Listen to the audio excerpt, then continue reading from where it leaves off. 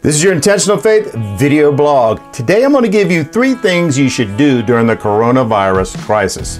Hey everybody, it's your buddy Chef Jordan coming to you again from the studio here in the Man Cave. And today's March 23rd, 2020. And you know, I don't know how last week went for you guys. The first week we were all hunkering down. And I hope it goes better than my week went. And you know, I work out of the Man Cave. So it shouldn't have been that big of a deal, but it just seemed like everything was out of sorts last week. In fact, I wanted to have this blog that I'm getting ready to share with you. I wanted to have it done last Wednesday, but I kept having trouble with the audio recording software. Thank you, Audition, for nothing. And everything got delayed. So I've just decided to go ahead and video it because I know that works. So with all the insanity, my question is, how do you plan to make it through the next however many weeks or possibly months of this nonsense, this insanity? And maybe you're not quite sure what or whom to believe at this point. There's a lot of information out there and some of it is pure garbage. I'm betting you likely have some very important life events coming up, maybe graduation kind of thing, that may be in limbo at this point or may not even happen at all. Our son was supposed to get married June the 6th. We've had to move that back to August the 14th. By now, you've probably noticed your email inbox and social media feeds are blowing up with all kinds of advice, concerns, words of encouragement. I know mine are. So with all of this, what do you do now?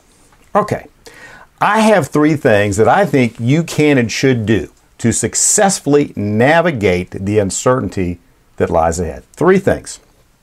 First one, don't panic, okay? Yeah, I know. Don't panic. Sounds simple, doesn't it? But I mean it. Here's how. You may recall a couple weeks ago, I did a blog on hope versus depression.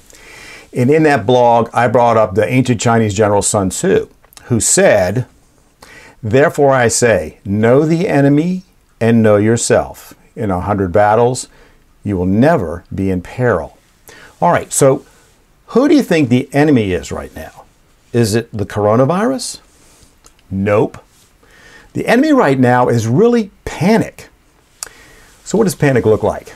Well, how about this? How about 1,000-point swings in the stock market on multiple days? Looks like panic to me, or even better, no toilet paper to be found within a 50 to 100-mile radius. That is definitely panic. Because you see, panic doesn't ever take time to think rationally, does it? Panic just reacts, and typically out of fear. So you could say that panic is simply the outward manifestation of fear, and almost always that fear is fear of the unknown. We got a lot of that right now, don't we? It's a natural human emotion, but you know what? Emotions, even panic, can be managed. All right, here's the takeaway. You need to take personal responsibility for learning and knowing everything you can about what's going on in your world and in the rest of the world. You need to do this every day and maybe multiple times a day because there's so much information and a lot of it's changing quickly. So there's certainly no lack of information to be found. So you know what? Ignorance cannot be an excuse. The bottom line is, the more you know, the less likely you are to panic. Okay. Number 2, one of my favorites. During this time, you need to try to make chicken salad out of chicken. Yeah, that. You know what I'm talking about. It's at times like this my mom used to say, it's a character building experience. Which used to aggravate me to no end because it's not what I wanted to hear. Growing up in my house, though, whining and complaining was not allowed, ever. And character building experiences were meant to be embraced for what they were. Opportunities. Yes, opportunities to grow mentally, physically, and spiritually stronger. I'm grateful now I'm grateful for growing up in that environment, even if I really didn't understand the value back then. But here's what it taught me.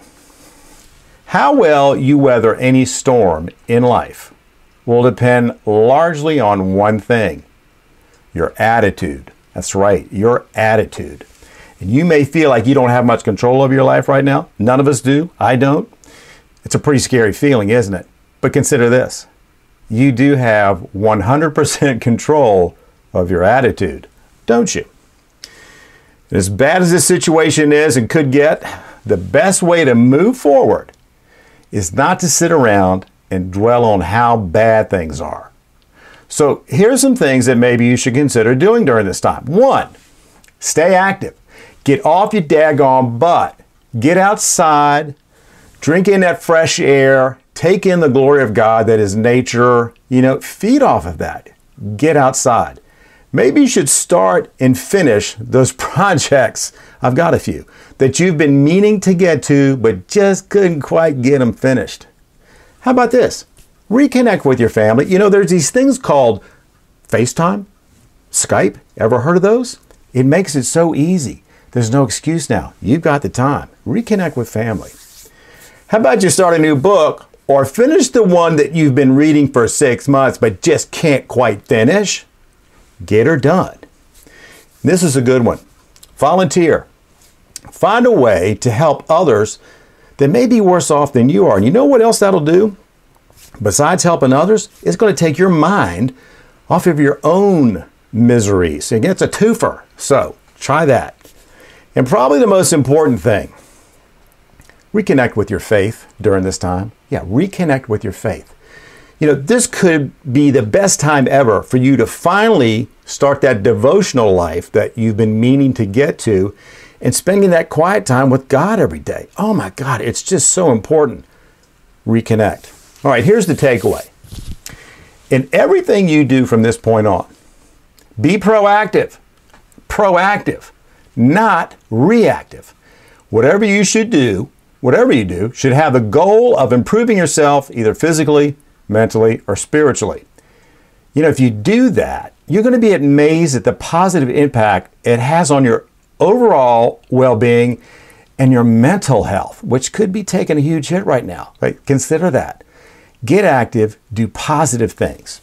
All right, number 3, we just touched upon this, and it's the most important one of all. During this time, you need to re-engage your faith. Re-engage your faith. Up until this global crisis, I would have said that as a nation and a culture, we no longer possess the kind of strength that comes from the faith of knowing that God is with us and will see us through any circumstance, no matter how bad. Now, you might be saying, gosh, that's a pretty negative thing to say. Why would you say that?